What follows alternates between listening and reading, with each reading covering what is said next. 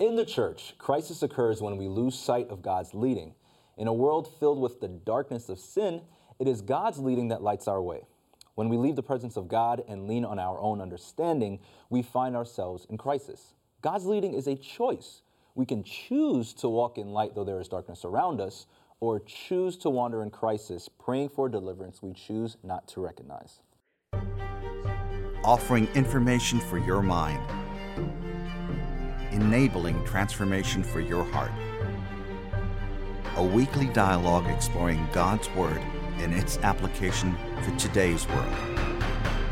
Sabbath School U.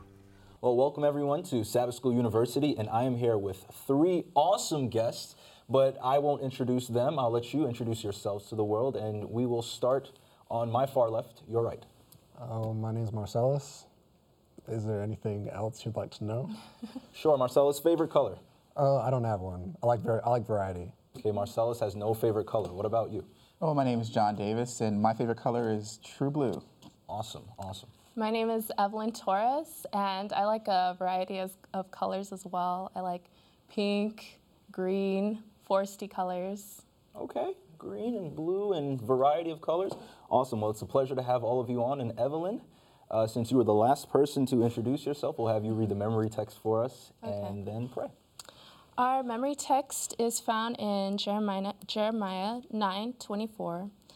But let him who glories glory in this, that he understands and knows me, that I am the Lord, exercising loving kindness, judgment, and righteousness in the earth. For in these I delight, says the Lord. Let's bow our hearts to pray. Notre Père, notre Dieu, merci pour tout ce que nous a donné. Merci pour l'opportunité de voir votre lecture. Être nous tous en votre nom. Amen. Amen, amen. So we are currently in the middle of this whole series here on Jeremiah, this weeping prophet, as some people like to call him. And the topic for today's lesson is called the crisis. The crisis continues. So before we get into it, a quick story. I bought a lemon. So not an actual fruit lemon, right, but for some of you who may understand in American terms, a lemon is a term for a bad sale for a car. So a few years ago, I was going off to college, and I made a sale with a guy on a website, and I was excited, and I shouldn't have done it, but I was excited anyway, and so I purchased this car, and the bill of sale did not have his name on it. Matter of fact, there was what was called an odometer rollback, and so I couldn't get the registration for this car, and I was in an actual crisis, right? So that was a crisis in today's context, but if you jump back to Jeremiah's time, what was the context there? Actually, before we do that, let's talk about what you would define a crisis to be. Well, I think for me, a crisis is a situation that requires an immediate response.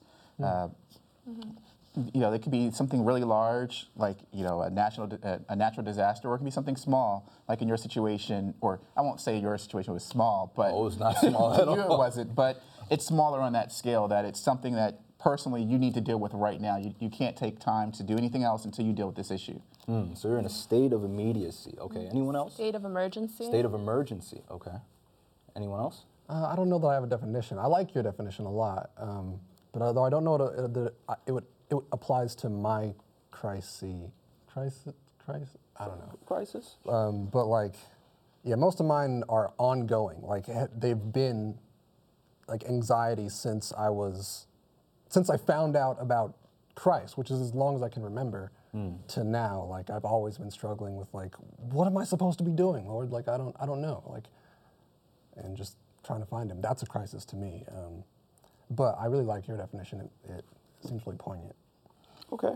So we've all been through some kind of crisis, It might not be a car, like in my situation, but there was a situation there where the nation of Israel was actually in a crisis, and they may not even have known it.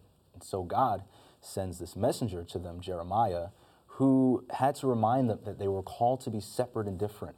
But what does it mean to you to be separate and different? What does that mean?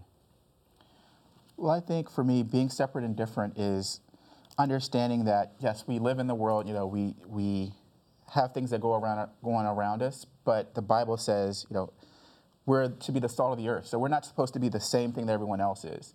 So if the world is saying, hey, go left, that doesn't mean we should go left. We have to be different. We have to be purposeful in our intent and understanding that, no, we're not like everyone else. That Christ, by accepting Christ, we're called to be more than just the typical person. We have to go and spread the word and spread the good news and the light that comes with it. So we have to purpose our lives around that difference and understanding that, from the way we interact with people, what we do in our free time, and understanding that the appearance of the things that we do can affect someone else.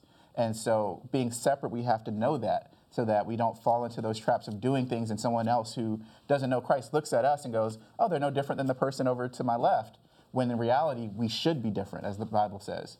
So accepting Christ automatically creates separation, is what I'm hearing. Well, it should begin the process of creating separation. It does take some time. It's not a light switch that will always just come on and all of a sudden you're separate. It's a state of mind. So it's a continuing every morning waking up knowing I've got to be, I'm different. I'm not the same as everyone else. And so it's a mental state. So what do you think was going on in Jeremiah's mind now? I'm really trying to figure this out. It seems like the people at that time strayed so far from God that they almost forgot that they were separate. They were almost in danger, I believe, of separating themselves from God. God was almost at a point where, there was some separation there because he was so hurt and broken. Anyone else would like to expound on separation and being different? What do you think Jeremiah meant when he was trying to send this message out to the nation? Go ahead, Marcel. Oh, I don't know. I don't know. Because I'm not still. Are we talking about the specific verse that we read? That message? There is in general, him being like Babylon's and Assyria are going to come and destroy Jerusalem. Right. Well, there's several verses. I mean, there was a verse here in Jeremiah 10, if you actually want to go there as well, and we can actually have. We won't read it. It's a pretty long verse. It goes from Jeremiah 10 verses 1 through 15. And he pretty much talks about, he starts out by saying, do not learn, the way of the Gentiles. You have to turn away from idols. Worship. Right. So there's a lot of idol worship. And you see the themes of idolatry and them worshiping other gods appear several times in the book of Jeremiah. Okay. Well, in that case, then the separation is easy because, from a Christian perspective, obviously not from non-Christian perspective, because it all just seems like foolishness from a Gentile perspective. But from a Christian perspective, the difference is our God is alive. Like all the other gods weren't. Like they make them with their hands. That's what he's getting at. But your God is living, and that's different. And that would be the biggest separation to me. So I like that. You said our God is alive, while you're saying other gods are a lie. I didn't say that, but okay. You can say it. It's true. Okay, so what are some things that, if we're not careful, we come to trust more than we should?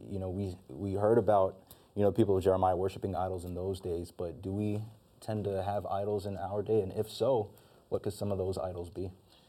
I think some of those idols can be false prophets, or even people who follow a preacher too closely. I've seen the examples. Not just in the media, but also just churches that split just because a pastor can't agree with something else that occurs, and the church totally divides, and they choose to follow after a pastor instead of following after Christ and following their own relationship with God. Also, the opinions of celebrities, becomes one. If the celebrities say, or just social media, that's a big one now.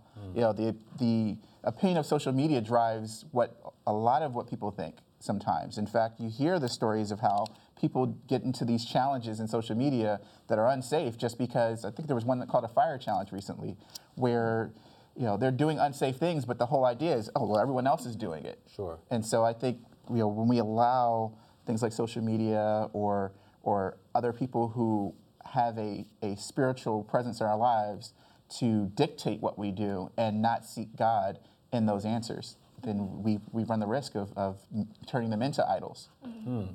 Yes, and I want to make a comment regarding what you said. Social media, I feel like that's something really huge today in our culture, such as, I mean, the obvious one is Facebook. And I think sometimes it's so easy to make gods of things we can manipulate, or even sometimes people we can manipulate, than actually having a personal relationship with a living God. So what I'm hearing is that social media and some of these other big-time preachers and names can almost become auxiliaries for our worship with God. We'll go to them for comfort, we'll spend time with them, and they in turn become the same idols that God was trying to tell us to remove ourselves from. Exactly, because they become a distraction from their personal relationship with God. Now, as Marcellus mentioned, God is a living God. So by him being living, you have to spend, it's just like if you're in a relationship with someone else or you're married, you've got to spend time with that person. And so if, Twitter or Instagram or Facebook becomes the place you go to for all your time, whenever you're going through a situation or a crisis in this instance, the first thing you do is turn to Facebook or Twitter and say, hey, I'm having this problem, what should I do? And you're waiting for the answers there instead of going first to God and saying, hey, God, I know you have my back. What should I do? What do you want me to do? And so, as we said, those things become those idols. Exactly. Okay. And, once we have, all these idols, in some ways, we probably deserve a kind of rebuke. No? We've probably gone too far. So who was Jeremiah rebuking, back in his day? I think he's rebuking the entire, all of Israel, all the Israelites, because they had all begun to engage in idol worship. They were all, worshiping and doing things that they shouldn't be doing. And it wasn't just limited to just the king and the false prophets, but it was the entire people, I believe. Jeremiah was here rebuking the nation. He heard from God, but it seemed like no one wanted to listen to him. What lessons can we learn, from this? One of the things I learned as reading through Jeremiah is that there was a constant theme of the message was not good. Jeremiah was not bringing a good message. It's similar to how Jonah wasn't bringing a good message. But the difference is in Jonah, the city of Nineveh, they heard and they acted and they realized, oh, we're doing something wrong. But in Jeremiah's case, they looked at that message and they said, that's not what these other prophets have been telling us. That's not what we've been hearing. Everything's fine with us. God hasn't told us we have a problem. So who are you? Who are you to tell us that there's something wrong? And they wanted to kill him. They really did not want to hear that message. And I think for us as Christians today, we have to sometimes understand that the message God sends to us is not always going to be a positive message. That we are sinners, and we have to understand that we're not perfect, and so God needs to bring change. And sometimes that change is, not something we want to deal with, but we have to be willing to if we're going to continue our walk with Christ.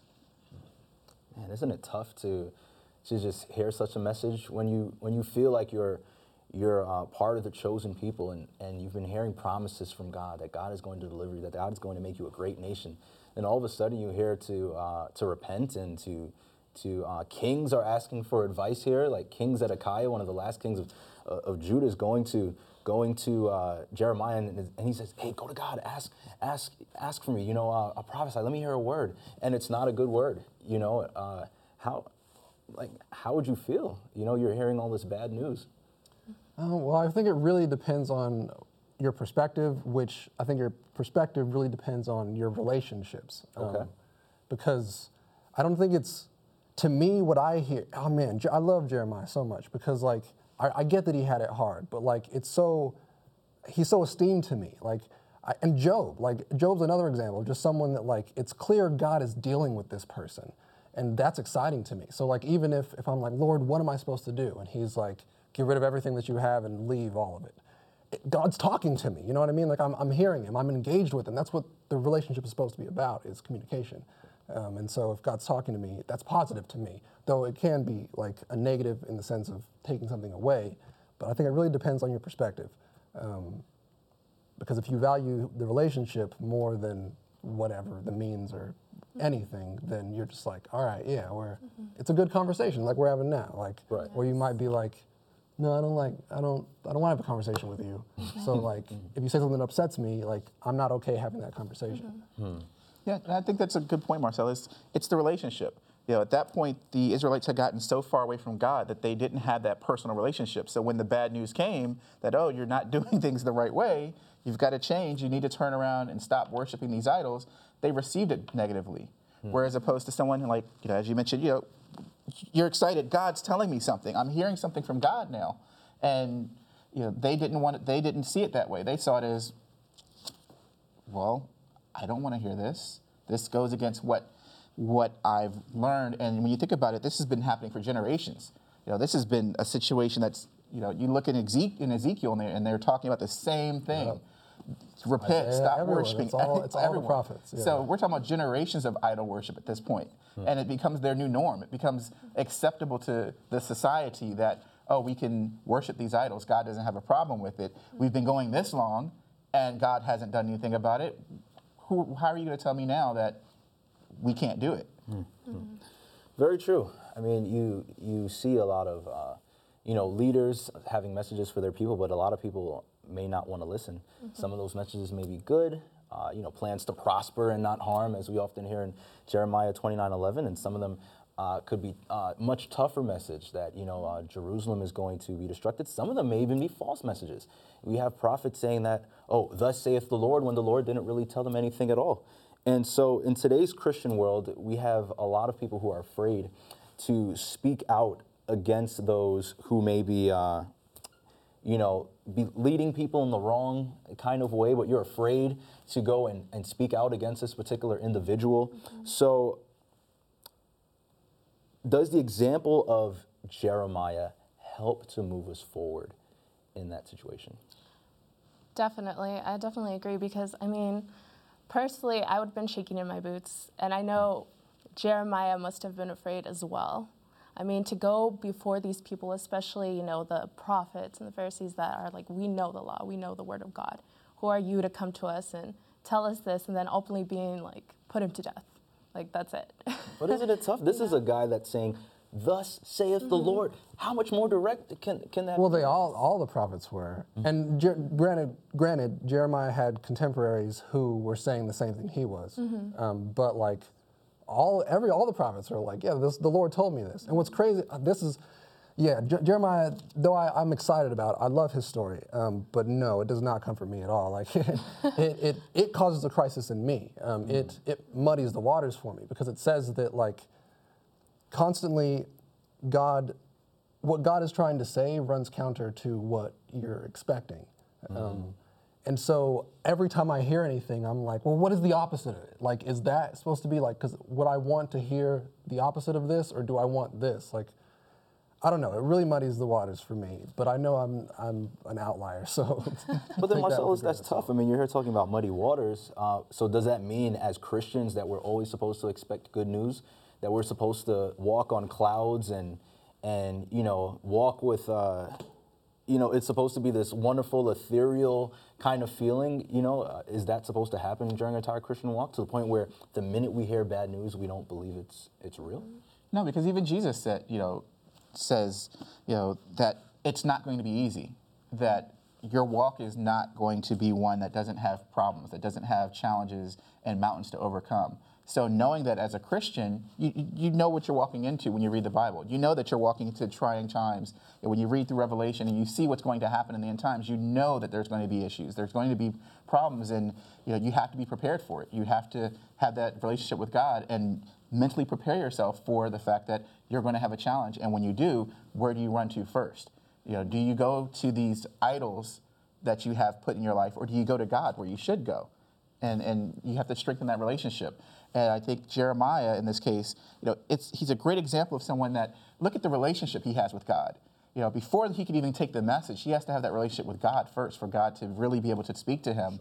And he has to really love God in order to be able to want to go to people and say, look, everything's going to be destroyed. We're going to be wiped out if we don't change. So, it's a love thing. He knows that it's not I'm sure when he was getting this message, he was thinking, they're going to kill me. There's no way I'm going to walk out of that room alive. I can't go to the king and tell them that. Because when you think of these times, in those that type of day, if you went to the king and said something negative, most likely you're going to die. because the king didn't want to hear that. They were the one who felt, oh, I ruled everything. And the kings had gotten far from their relationship with God in the first place. So it's one of those situations, it's a no-win. There's no way I can win this. But I think he understood what his reward was going to be later on, that doing what God wants him to do and following his will and his instruction was more important than his physical life. Did he? Do you really believe that he understood his reward? I don't know. I don't know if he understood his reward. I could believe it, but I wouldn't say it with certainty, just because there's so many options. Like, even the thing of him, like, having to love God and be in a relationship with God for God to even speak with him. I'm not so sure about that either. I think that it probably happened, but I wouldn't say that, like, so if you're feeling like, well, I don't have a relationship with God, it does not mean that God's not about to talk to you. Like, he could definitely do that, and he will do it. The rocks will cry out. Like, God communicates to us when he wants to communicate with us. It's on his terms. Like, sorry, go ahead. Well, no, you're good. I think this is one of the things that brings me comfort about Jeremiah and this whole story is that, he had to have had doubts. He did have doubts, but he had faith, you know? And I feel that if we have an open relationship with God where we listen to him and stick to his word, that he'll come through for us. So just like Jeremiah, because, he was supposed to die. Very, very true. But God saved him from death. Well, Jeremiah, I don't know, his end was, he kind of died. Yeah, he kind of died. Okay. Well, for this first time. Right. Well, in that case, and for those of viewers who may be just joining, we were talking about crisis, and we're talking about, crisis maybe in our own lives, how we define crisis, and what was happening in the time of Jeremiah. So we're often told to stand up to external forces that challenge our Christian faith, right? So what does Jeremiah's message and our study teach us about the forces within the church that challenge our beliefs? I think it's a pretty deep question there, because many people don't want to question what they see or hear in church. But the reality is church is a place of all sinners. We're all sinners in church. So by nature, we're going to encounter some situations and things that may not be right. And we have to be willing to stand up. We have to be willing to put our faith to the test and trust in God that he'll deal with those things. You don't necessarily have to do it. There are, of course, right and wrong ways to do it. You don't go necessarily to the top of the pulpit in the middle of service and shout at people in the middle of church. Some people do. Yeah. Well, if you're not, yes, some pastors do. But as a member of the church, you just don't go rush up there and do something like that. But you do it through relationships, through talking with people. But there are some times where it's big enough where you just have to do something. You have to say something, but you have to have an understanding of what God wants, and have that relationship. And also, if he's told you, hey, look, I need you to deal with this. And there's times where God will give us a directive and say, hey, this is going on. I need you to deal with this. You're the best person to deal with this. You're the one I want to use. And so we have to follow his leading. Isn't it tough to be a Christian today, though? Marcellus and John and Evelyn, we all have a message here. God has given us a message. We're supposed to share it with the world. The message is supposed to have good news. Some people may look at it as bad news because it's telling them to turn from their lifestyles and habits and repentance, and so in some cases when you talk about repentance, why is it so important for us, for me, for you to repent throughout this Christian walk? Repentance to me, first you have to understand what repentance really is. Repentance is basically turning from what you're doing and doing a complete 180 and going the opposite way. It's not doing a 90-degree turn. It's not doing a full 360. It's a full 180 degrees from what you're doing. So understanding that, you recognize that as a Christian, I'm not perfect. The only one who was sinless and blameless was Christ. So therefore, even though I accept Christ and he helps me to be without sin in many regards, I'm still not sinless. I'm still not blameless. So I still have work to go. And so that repentance is the acknowledging of that fact that, okay, well, I'm doing good with this thing. I'm not lying, but hey, I'm still going out to the club one, whatever night it is, or going out and partying, or going out and doing things that I shouldn't do, saying things I shouldn't say. And so understanding that that still may be occurring, and I need to stop those things. So, one step at a time, one day at a time. So it's almost like a check yourself before you wreck yourself kind of thing. To me, though, it's specifically, or the thing that I see the most is specifically about idols. And really, anything can be an idol to me. And the key is that there's, just like he was saying in the Gentiles, there's no life in them. Like, that's the difference, is that there's no life in these things. And I can promise you, this is Jeremiah's message, and I can promise you it holds true today, God's coming for your idols. Whatever they are, he's going to come for them, and he's going to destroy them.